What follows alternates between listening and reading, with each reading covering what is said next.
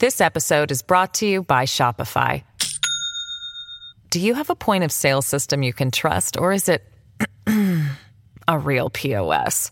You need Shopify for retail. From accepting payments to managing inventory, Shopify POS has everything you need to sell in person. Go to shopify.com/system, all lowercase, to take your retail business to the next level today. That's shopify.com/system. Hello, everybody. This is Marshall Poe. I'm the editor of the New Books Network. NBN listeners like to read books and buy them. So we thought we'd tell you that right now, our friends at Princeton University Press are having a remarkable site-wide sale. You can get 50% off books, including ebooks and audiobooks, with the code 50, F-I-F-T-Y, at checkout until May 31. You can save some real money on Princeton University Press books. I encourage you to go there and check it out.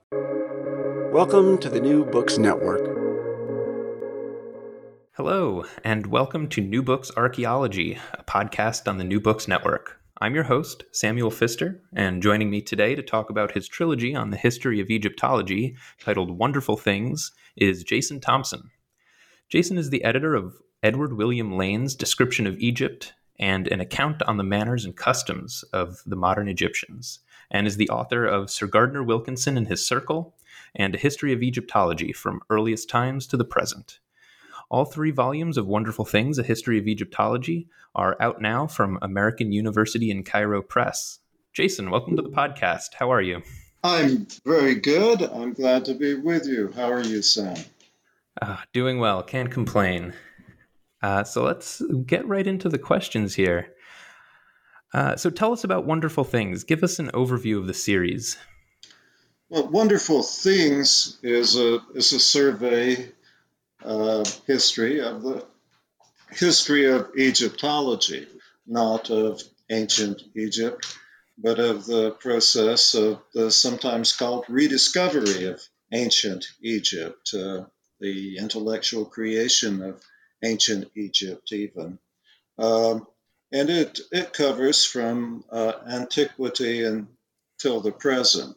That raises the interesting question, of course, of when did Egyptology actually begin?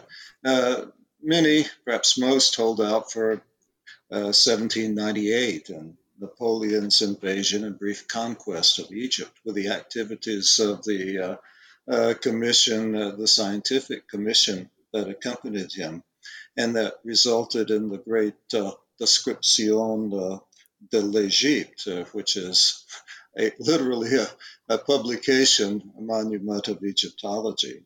There are others who hold for 1822 and the publication of Champollion's Littérature dossier, which with great oversimplification is taken to be the decipherment of hieroglyphs.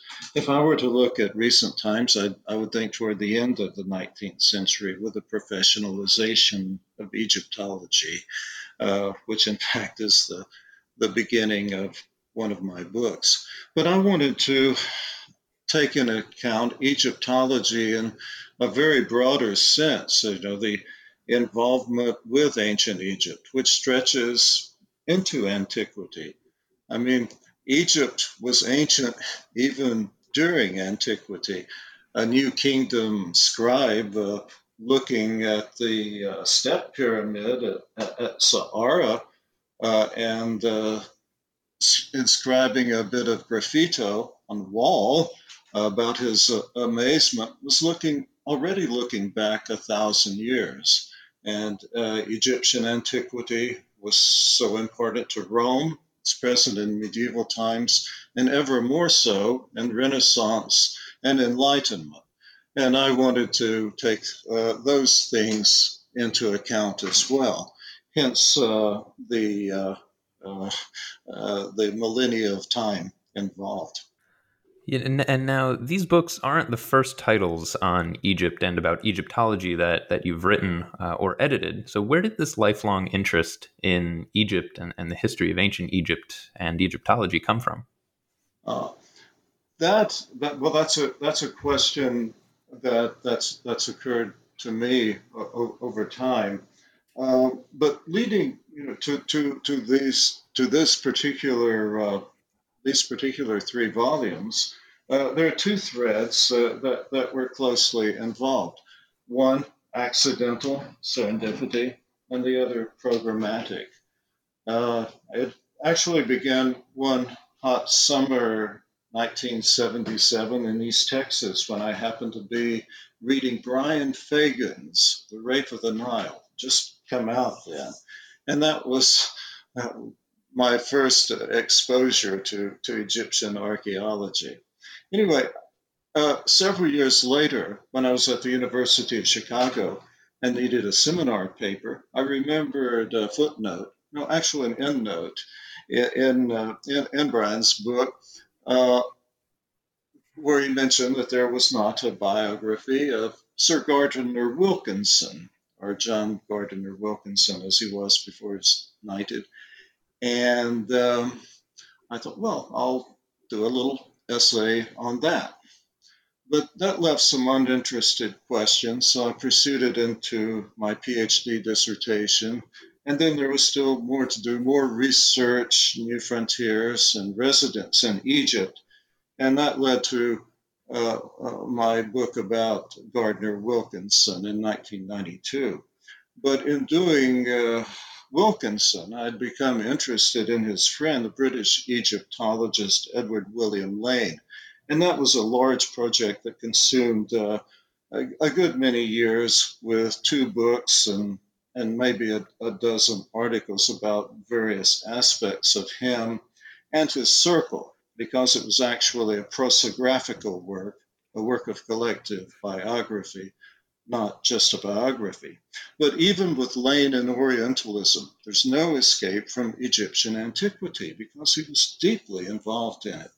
And so when the Lane project ended, and also I was able to complete my survey history of Egypt from earliest times to present, I wanted to make a statement about Egyptology as an event in cultural history and as something that I had become interested in and that I thought I had some perspective from my outside point of view.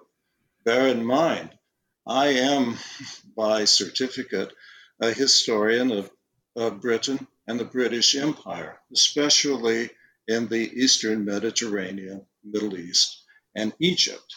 And so it was, for me, an opportunity, I thought, to close out a long-standing thread of inquiry. And I received a contract to write a one-volume history of ancient Egypt, of the history of Egyptology. Now, the other is programmatic. As a historian of the British Empire, but someone who's also interested in the Middle East, both contemporary and ancient, I wanted to be neither one nor the other. I wanted to place myself between them and study the process of encounter. And that takes many aspects. But the study of Egyptian antiquity is an encounter, in fact, a double dose of encounter, because on the one hand, the process of Egyptology is part of modern Egyptian and Middle Eastern history. But also, there's a strong element of encounter with the ancient Egyptians. It's rather difficult to describe, but there's nothing else, quite so poignant that as that. The feeling of, on the one hand, familiarity, almost welcomed, especially by their artistic representations, and yet as one gets to know them better, finding that they're so utterly alien from us.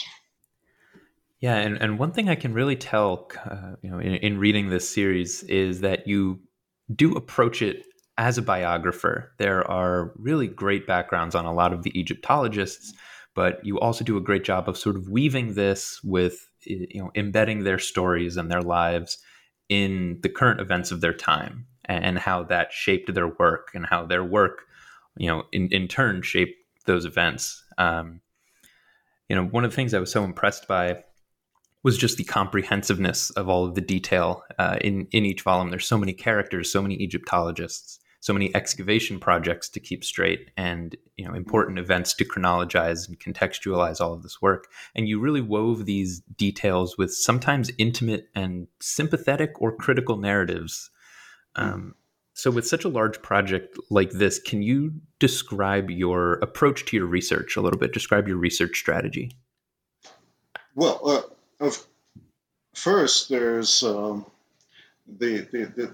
resources and the support that one derives from what's gone before, and others who are working in the field or similar fields now, because history of Egyptology is a rapidly growing field. And so there are a lot of predecessors. Professional Egyptology has always been retrospective. Those early volumes published by the Egypt Exploration Fund, as it was then, almost always carried a good retrospective in understanding what had gone before.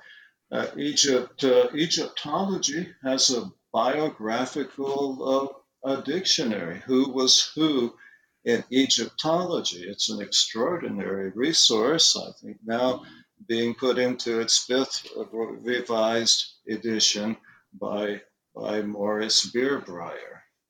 An unusually rich resource for the history of Egyptology is obituaries. I mean, other disciplines, their journals have obituaries, but Egyptologists have an extraordinary facility for writing obituaries. They are the best.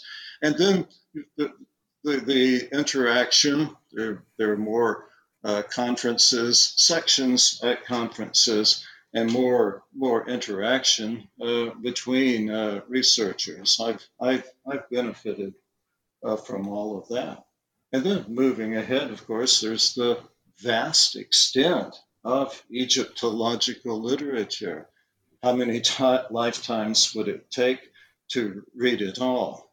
Fortunately, it's very well organized with bibliographical guides and reasonably well cross-references, so we can follow the debates, but above all, the development and indeed the creation of knowledge.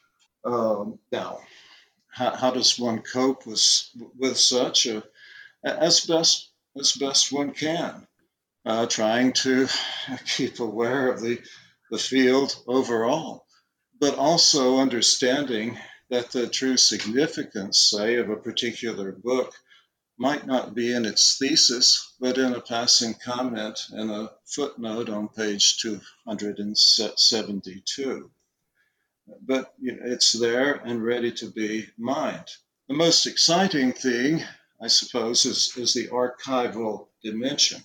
And there are a number, and an increasing number, of Egyptological archives. For me, the first and the last will always be the Griffith Institute of the Ashmolean Museum at Oxford. And that's where I spent so much of my time working on Wilkinson, and later preparing my book about Edward William Lane. But there are others. The archives of the British Museum, the Metropolitan Museum of Art, the Boston Museum of Fine Arts. There's another new and very strong archive in Milan. The great libraries of the world, the British Library in particular, is rich for early 19th century archaeology. The research centers, the Oriental Institute of the University of Chicago is very good for 20th century archaeology. and more specialized in their field work at the Epigraphic Survey at Luxor, an extraordinary textual and visual archive.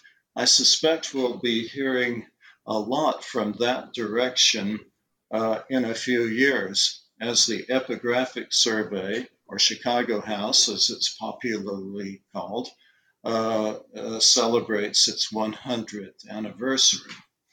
Now here too, there's the problem of size. And I haven't even mentioned the large number of private collections and sometimes in local archives that are just now being identified. There's more here than most individual researchers' time and money would allow to cover. But fortunately, an increasing amount of this is being done online, and researchers at remote corners of the world can readily access a particularly valuable resource at this moment. Yeah, truly the abundance of writing on Egypt and Egyptological writing that's been produced over the past however many centuries and millennia is both is extraordinary, but it is wrangling indeed. that and synthesizing it into it. But I should add one of the most important elements of all, and that's the sense of place.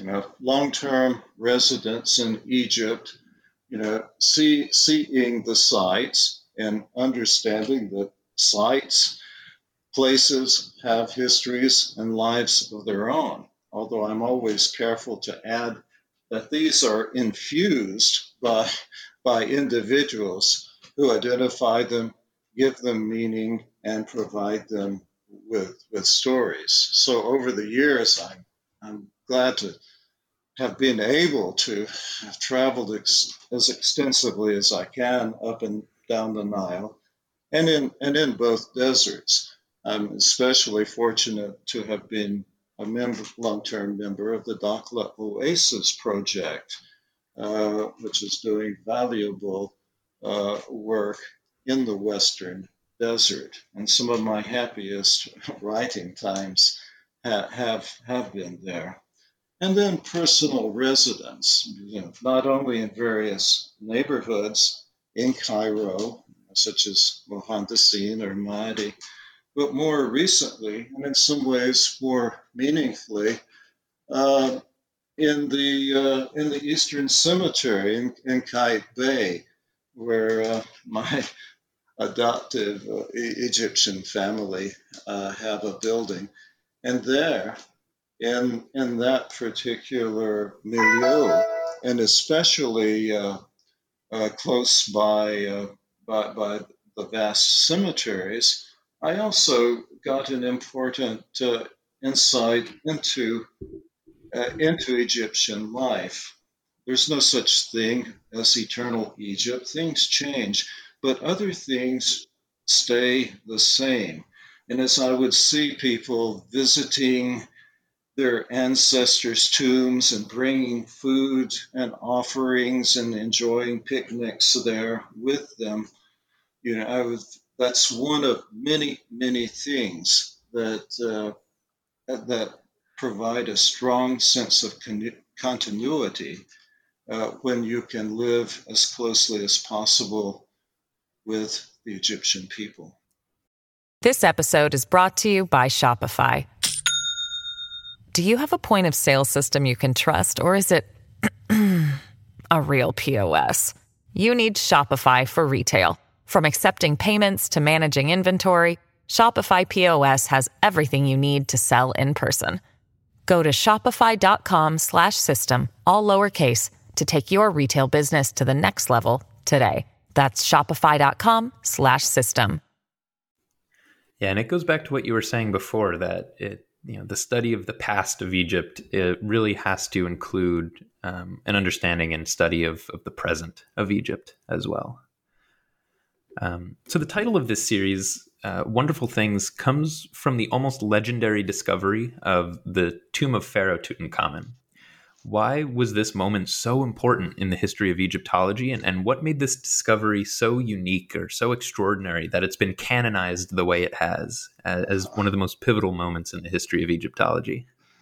I have to say, I do love that title, and I think it is a brilliant title.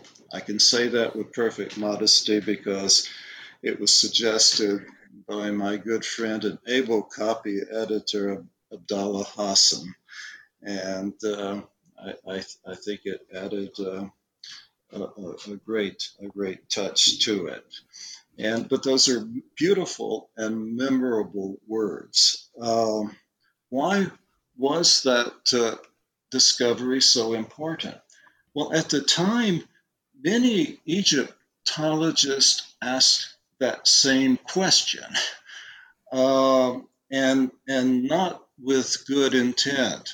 George Reisner, for example, his extraordinary work with the tomb of Queen Hetep Heres at Giza created no popular sensation at all, although it was done with extraordinary care and was a great work of scholarship and archaeology. Later, Montet at Tanis, with his discovery of the intact tombs there, created almost no impression on the public. So, what made it so extraordinary? Of course, there's the element of gold, and it came at the right moment. At Tanis, it was a matter of silver, which doesn't have quite the same cachet. And also, it's a matter of fashion. Part of these recurring waves of Egyptomania that are a periodic reality of Egyptological history. What drew me more and more was the role of Howard Carter and the effect that it had on his life and on his reputation. He was so poorly regarded by Egyptologists who would not have considered him even one of him, and to some degree not of their class, with a couple of exceptions. Yet, even if he had never discovered that tomb, which in some ways became his curse, another important part of the sensation, even if he had never discovered that tomb, he already had accomplished more than most Egyptologists can never dream of doing. So that to me what was the ultimate story about the discovery.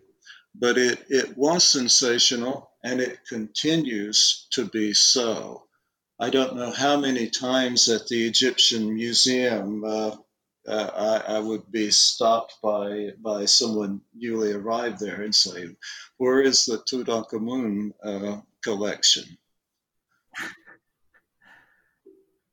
Yeah, and you teased that the mummy's curse a little bit that ended up biting Howard Carter was not sort of the legendary mummy's curse that supposedly made others who were involved with its discovery sick. Do you mind telling a little bit about the story of Howard Carter after his discovery of the tomb? Yeah, well, Carter could be a rather short-tempered man, and the success came back to bite him. First, as he attempted to clear the tomb. Now, on the one hand, he had extraordinary support. The well-equipped expedition on the other side of the ridge at Deir el-Bahari provided him with material support, personnel, and especially, of course, the superb photographic record provided by Harry Burton. The Antiquities Service also stepped up with support, but the sensation, the irritation, the gawking tourists who could not be kept at bay, frayed at his nerves. And by the end of the first season, his helpers were saying, "Thank heaven, it's over, because we really do need a break." The problem, I think, was that saddened his life in later years and made those years a bit pathetic, was a sense of diffidence, of insecurity, in that he felt he was deficient in education. He didn't necessarily, he think, know the right things to say and do. He had, after all, been hired as an artist in the first instance because one of his qualifications was he was not a gentleman. In other words, a cut down in the class. And he never wrote up the real report, the full account of the discovery. In some ways, it never has been properly reported, but it's so famous and well known that it doesn't matter in regard to the individual artifacts. And he couldn't bring himself to do it. He had a couple of expert and experienced writers wanted to help him. Alan Gardner tried, and he just couldn't bring himself to write it, although his unpublished journals show a facility with the English language and an authentic ability to express himself. Now, you've written and edited several other books on the history of Egypt, on some Egyptologists, and on the topic of Egyptology. What was something new that you learned in the preparation of these volumes, or something that you had no idea about before that doing this research opened your eyes to?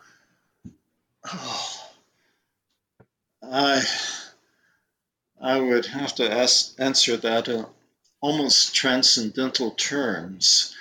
I think I learned that the enlightenment often comes from the effort, not finding the answer. My approach was necessarily comprehensive, and I think an underlying question was, what makes ancient Egypt special? Why do we bother? What is it that provokes a response unlike any other ancient culture? Even children. My son, when he was in Egypt with me at age 6, as soon as he saw anything having to do with pharaonic Egypt, he was entranced. And there for years, when he would go with me out in the field, I'd have trouble keeping pencil and paper because he would be making transcriptions of his own. And this is not a unique reaction. Ancient Egypt evokes a response, one that sometimes irritates Mesopotamian archaeologists and scholars, because they say, well, our culture is just as ancient. We have big monuments. We have a written language. We have two rivers. Egypt has just one. What is it that makes it so special? And I think I found little bits and pieces, but at the end of the day, the answer is still just over the horizon. Maybe perhaps that is the very thing that leads people on. When Auguste Mariette was talking about the decision to become an Egyptologist, he said it's the duck. He was referring to the duck in the Pharaonic honorific, son Sa, which means both son and it's a homophone. It says both son and duck, son of Ra. It was for a long time almost the only hieroglyph for which these early Egyptologists knew the meaning, thanks to the ancient for Apollo. And he said, well, that's it. The duck bites you, injects its venom, and there you are, an Egyptologist for life. And his explanation, as of now, I find as conclusive as any. Yeah, that Egyptian duck is still biting people today. You look and the history of ancient Egypt is an important part of, early elementary American school curriculum. And so it's sort of still reinforcing and getting people to be interested in Egyptology. I think one of the most interesting chapters for me to read was in volume 2 when Egyptology comes to America. And it touched on how anthropologists and some phrenologists did quote unquote studies of these mummies that showed that that they used to then support their own racist white supremacist defense of slavery in America. And it just shows that in the 19th century, especially, Egyptology really became this global phenomenon, and that it had an impact far beyond just the study of ancient Egypt and inscriptions and Egyptian history.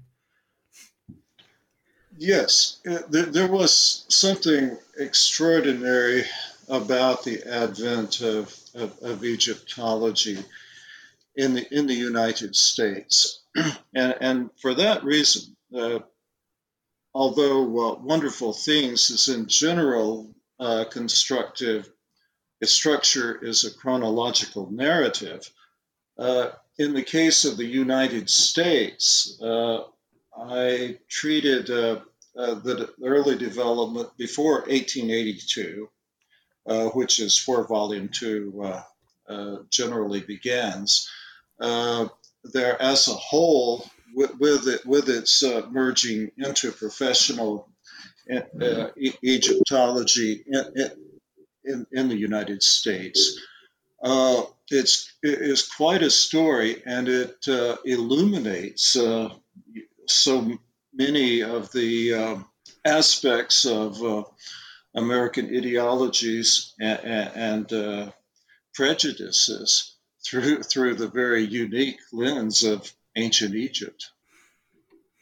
Now, another thing that this series touches on is that the history of Egyptology can also be seen as a history of sort of Western expropriation of Egyptian cultural heritage. Sometimes it's more or less restricted depending on the regime in charge, but Egyptology has almost always involved some sort of taking of artifacts, inscriptions, artworks, even full monuments out of Egypt. Recently, Egypt has renewed an initiative led by Zahi Hawass for the return of many of the important historical pieces that have been taken out of Egypt over the years. Do you see the attitude of Western countries and museums and collections changing at all? Do you foresee any sort of significant restitution movement, especially for objects that were maybe dubiously taken out of Egypt, like the limestone bust of Nefertiti in the Neues Museum in Berlin? During recent years, there have been several gestures of called return, sometimes rather than restitution. Whether the bust of Nefertiti will return to Egypt anytime soon is questionable.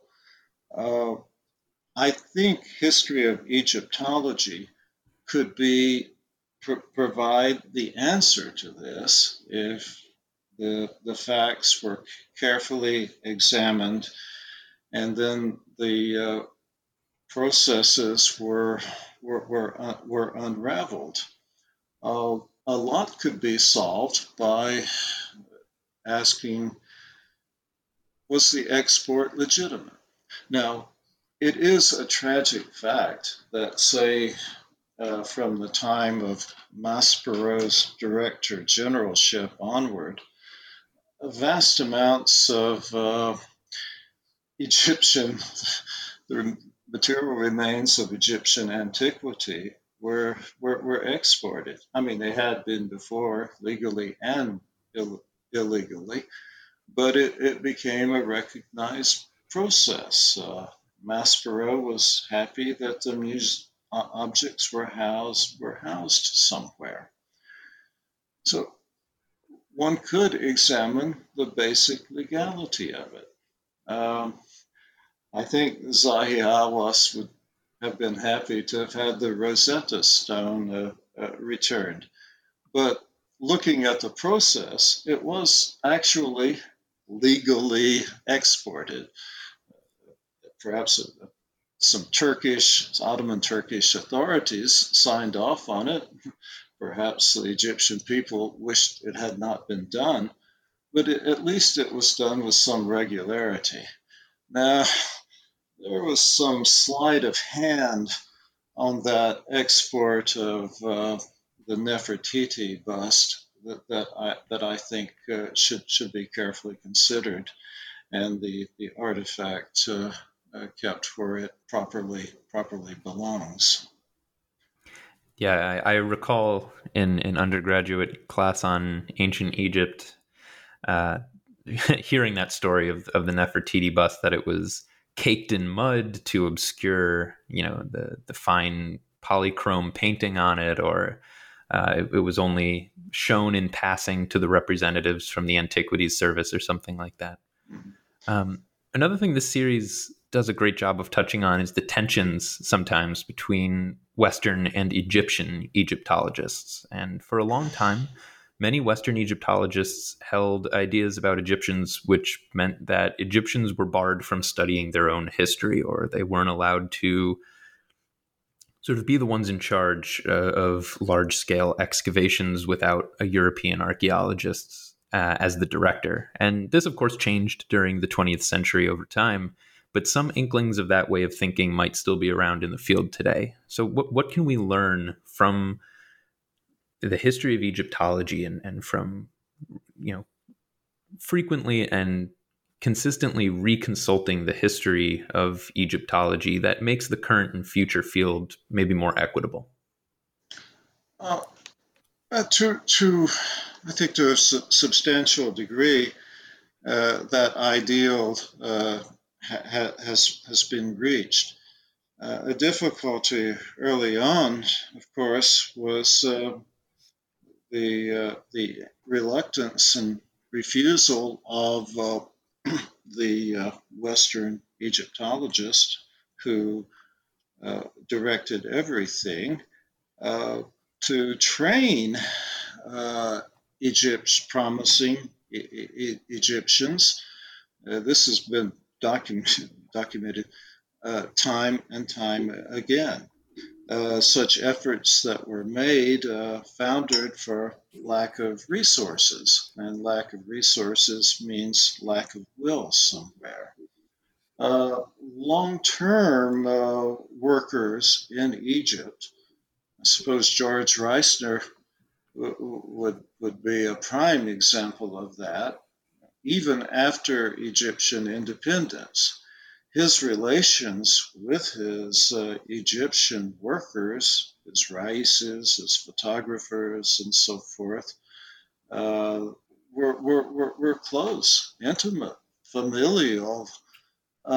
Nevertheless, he never trained one Egyptian Egyptologist, and I don't think he had a good view of the Egyptians who were other Egyptians who were working at Giza. But that changed. Early on. It was recognized. Uh, uh, One of the difficulties in the 1920s and 1930s that Egyptologists had with Pierre Lacau, who was Director General of the service at that moment. They thought that he was obstinate, aloof, and unreasonable. Perhaps he was sometimes, but what they didn't understand was that the Egyptians were in charge and that he had to do things their own way, and that if people would, then things could be accomplished. And now with the international connections, with the understanding that Egyptian antiquity is Egyptians. This I think it has achieved a level of what you might call equitable. But there are other dimensions too. One of the things that interested me and that I pursued as far as the limits of the format would enable me to do was women in Egyptology. Occasionally, I heard complaints about my first two volumes that there weren't enough women in them. Well, there weren't enough women in them for the reason that there weren't enough women.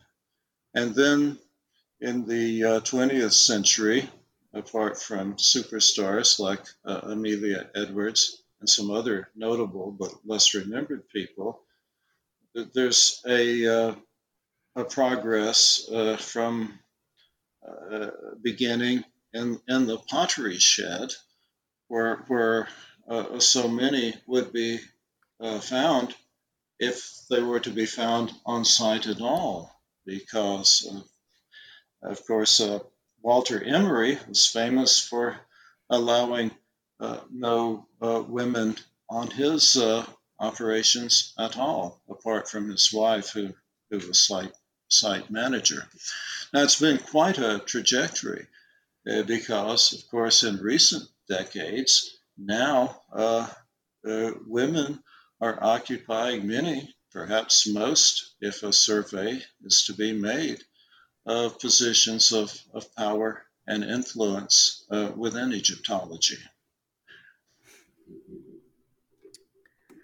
All right. Well, actually, one more thing is one thing I found particularly interesting. You mentioned Lacau and his decisions that maybe came from above him in the Egyptian government to make the antiquities partage, or the division of antiquities after excavation was completed, more restrictive for archaeologists in around 1924, and how that decision led many prominent Egyptologists like Petrie to sort of pick up operations and move to Palestine, which recently came under British control after World War I, and had a more liberal division of antiquities policy. So I found that note particularly interesting. But I think we've... go ahead. No, I was just that's very true. Some who went to Palestine later found things difficult there, and of course Sudan as well, which was that was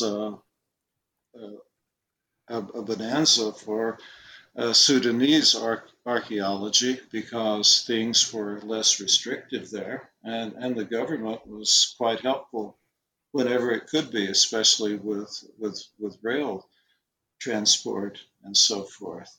But it should be understood that once Laco was able to settle everyone down, things continued quite well with respect to Egyptian sensitivities, legalities, and authority.